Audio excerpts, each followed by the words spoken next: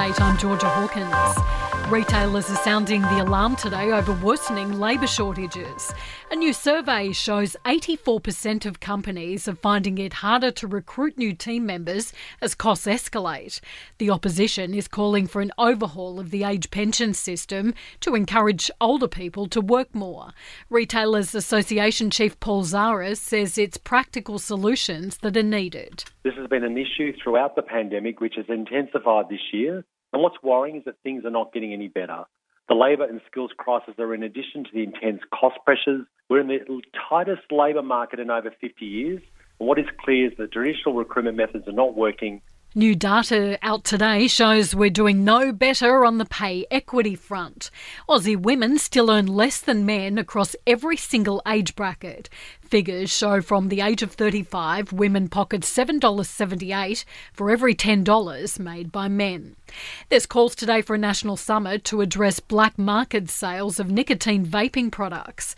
The purchase of nicotine e-cigarettes and nicotine pods without a prescription has been illegal since late last year, but millions of unregulated vapes are reportedly imported into the country every month. Theo Fakari from the Association of Convenience Stores says the federal government needs to step in. Putting all the relevant stakeholders together, and we would design cost-effective enforcement measures. We would look at actually just cutting through the red tape. Mums and dads are being warned not to use steam inhalers to ease kids' cold and flu symptoms because of the risk of burns. There's been a spike in the number of children in hospital with burns to their throat and face. Christine Erskine from KidSafe New South Wales says it's an outdated method anyway. Previous generations, that's what you did. You stuck your head over a bowl of steaming hot water. But what we found now is that actually creates damage inside the lungs and the throat, and also potentially runs the risk of burning children as they're touching that hot water or those bowls. And an Aussie whiskey brand has been crowned the best in the world.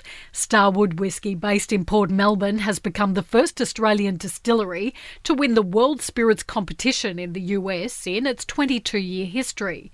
It not only won but smashed the competition, beating 5,000 other spirits, including gin, vodka and tequila, to win 12 gold medals. In sport, 8 Aussies are in action tonight on day 1 of Wimbledon. James Duckworth has a centre court date with Andy Murray.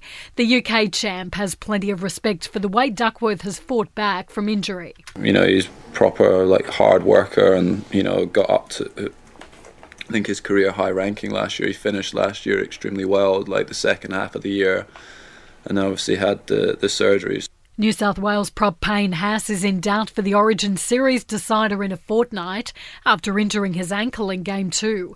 Nathan Cleary has been cleared by the match review committee after being put on report for a high tackle. And Mitchell Starc has been rested from bowling in the nets ahead of Wednesday's first cricket test in Sri Lanka due to a healing wound on his finger. In entertainment news, Ben Affleck's son made a very expensive mistake after his dad let him behind the wheel of a Lamborghini.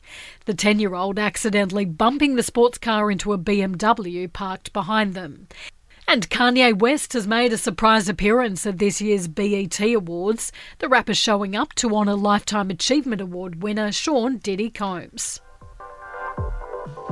And that's the latest from the Nova Podcast News team. We'll have another episode of The Update for you tomorrow.